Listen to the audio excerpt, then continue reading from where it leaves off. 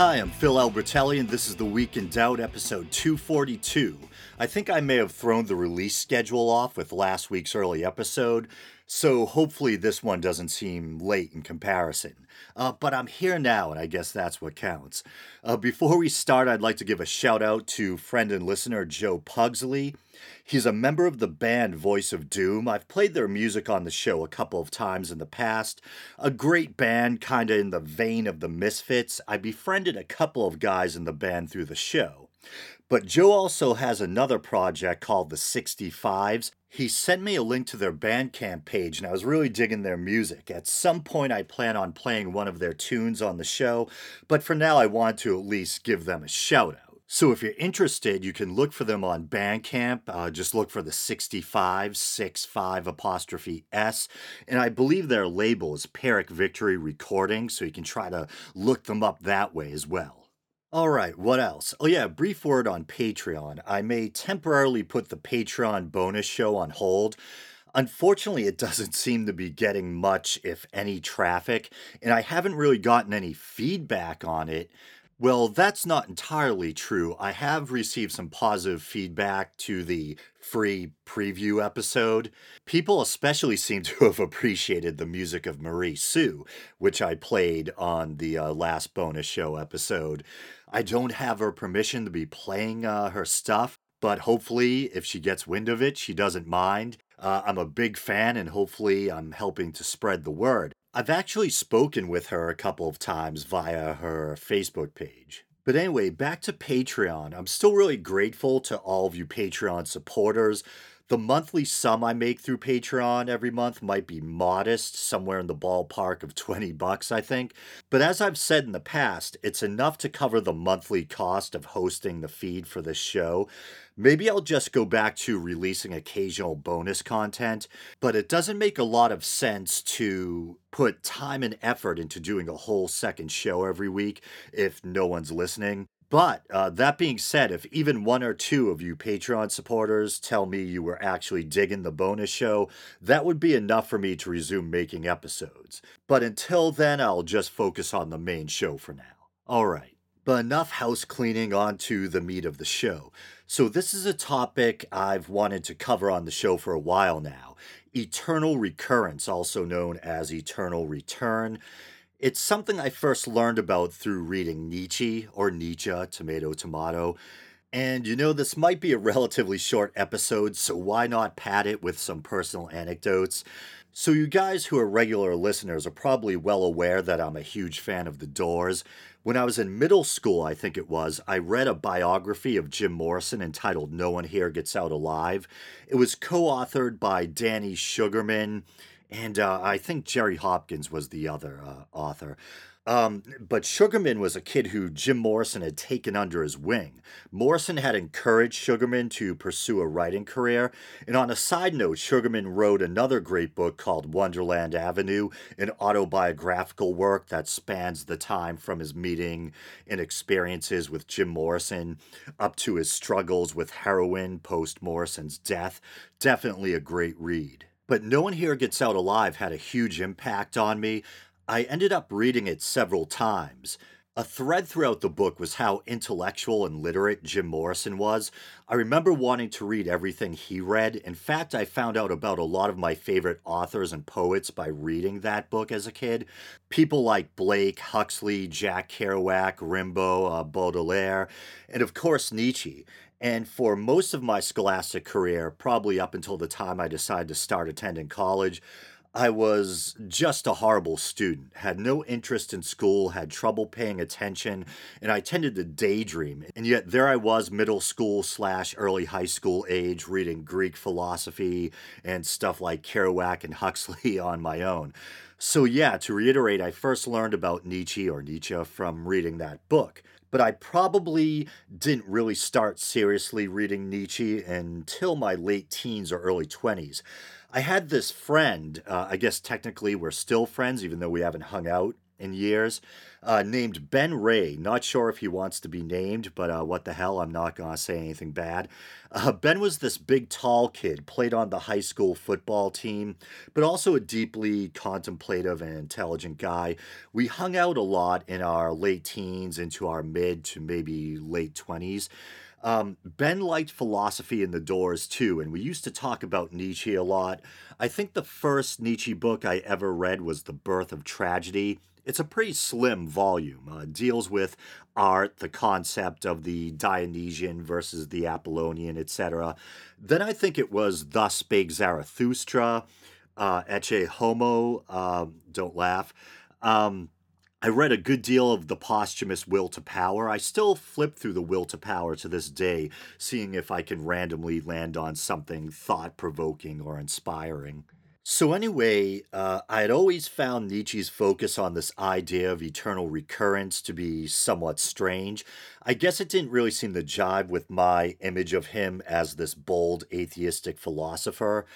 Well, it's often assumed that Nietzsche was an atheist, but was he technically? I'm not sure. But for all intents and purposes, it's probably safe to label him as such. He, of course, famously spoke of the death of God, referenced evolution and man's descent from apes. I believe it was influenced by Darwin. They were both active during the 19th century. And he often criticized Christian morality as being weak or conducive to a kind of herd mentality. And actually, here's an excerpt from a letter he wrote to his devout sister, Elizabeth. And he writes, "Hence the ways of men part. If you wish to strive for peace of soul and pleasure, then believe. If you wish to be a devotee of truth, then inquire." But anyway, I always thought his emphasis on the subject or idea was a little weird. I was like, really? You believe everything in the universe, including individual lives and experiences, occur over and over again cyclically? And I wondered where this seemingly metaphysical belief came from and what exactly drew Nietzsche to it. In fairness, some posit that eternal recurrence could occur without there being any metaphysical or airy fairy aspect to it. The idea being that given a virtually infinite universe and an endless stretch of time, that eventually everything that ever has been will occur again, including just about every possible variation or permutation as well. For some reason, I'm still extremely skeptical, and even if it were the case, and maybe it is, any mathematicians or philosophers out there, I actually did read up a bit on the underlying cosmological ideas behind this, and I'll talk about that later on.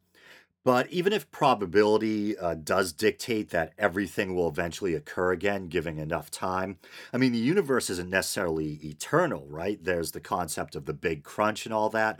Well, I guess then you could move to a multiverse model and argue then there would be even more of a likelihood of recurrence. But actually, now that I think of it, I think some cosmologists or physicists posit that a big crunch could be followed by another big bang.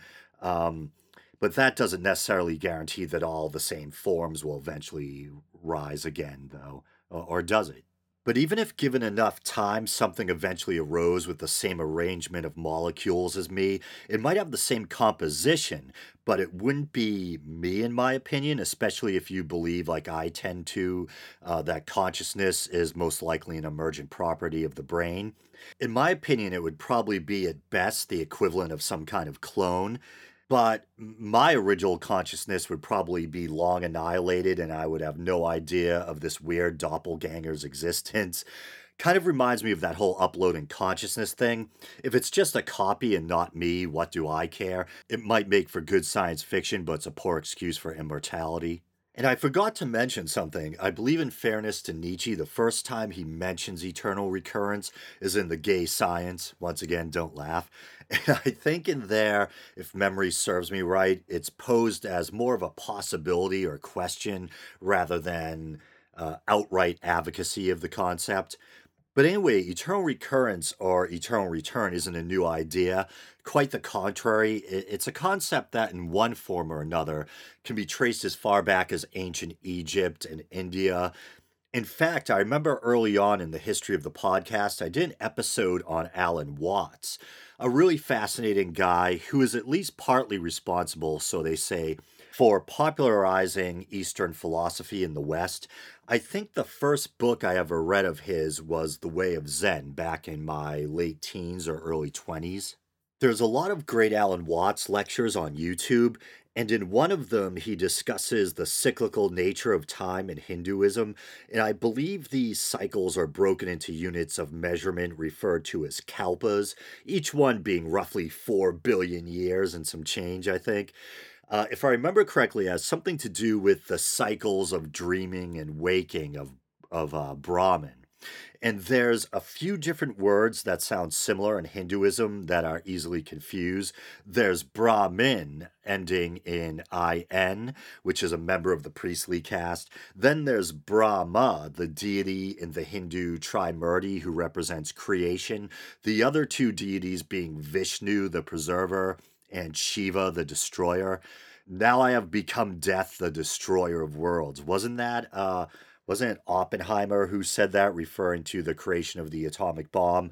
I believe it's a quote from the Bhagavad Gita. Then you have Brahman, ending with AN, kind of a personification, in a way, of the ground of all being, kind of ultimate reality, this consciousness that pervades everything.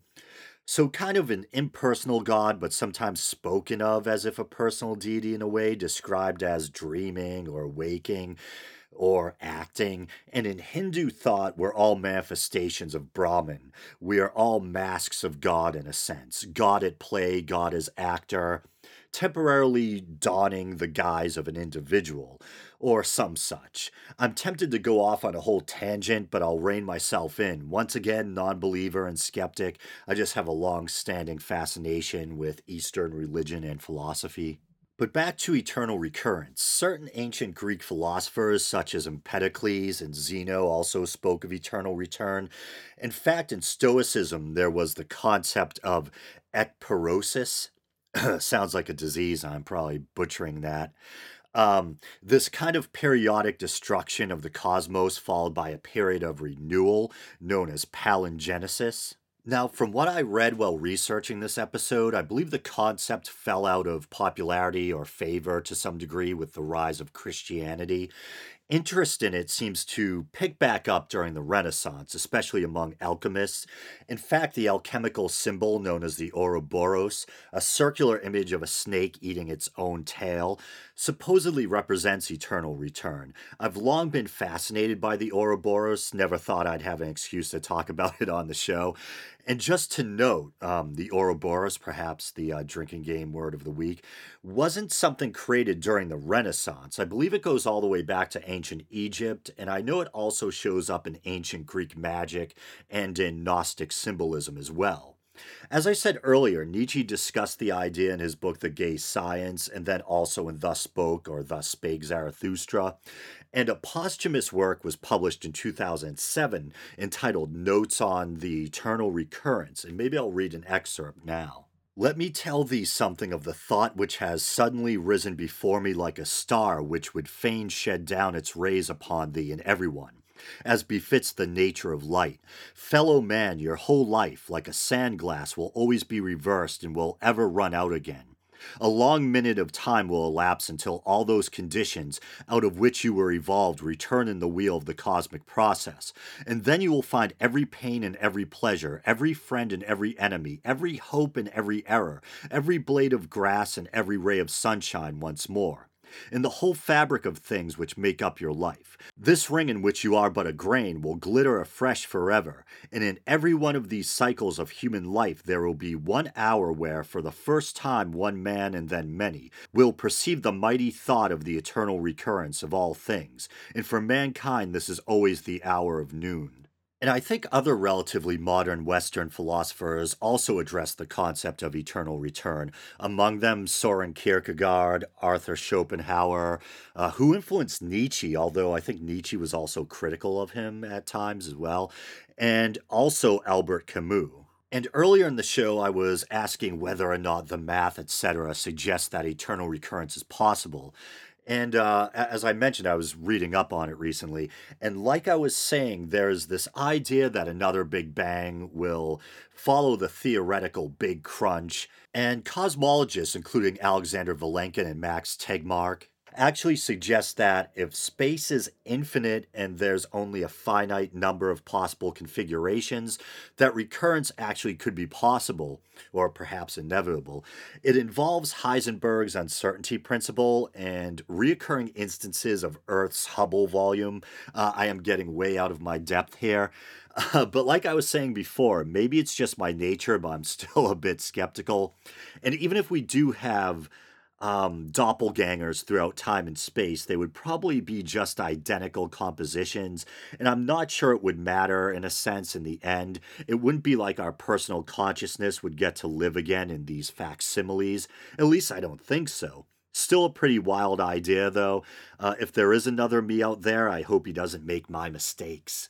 But with that, I think I'm going to call it quits. Thanks for listening, guys.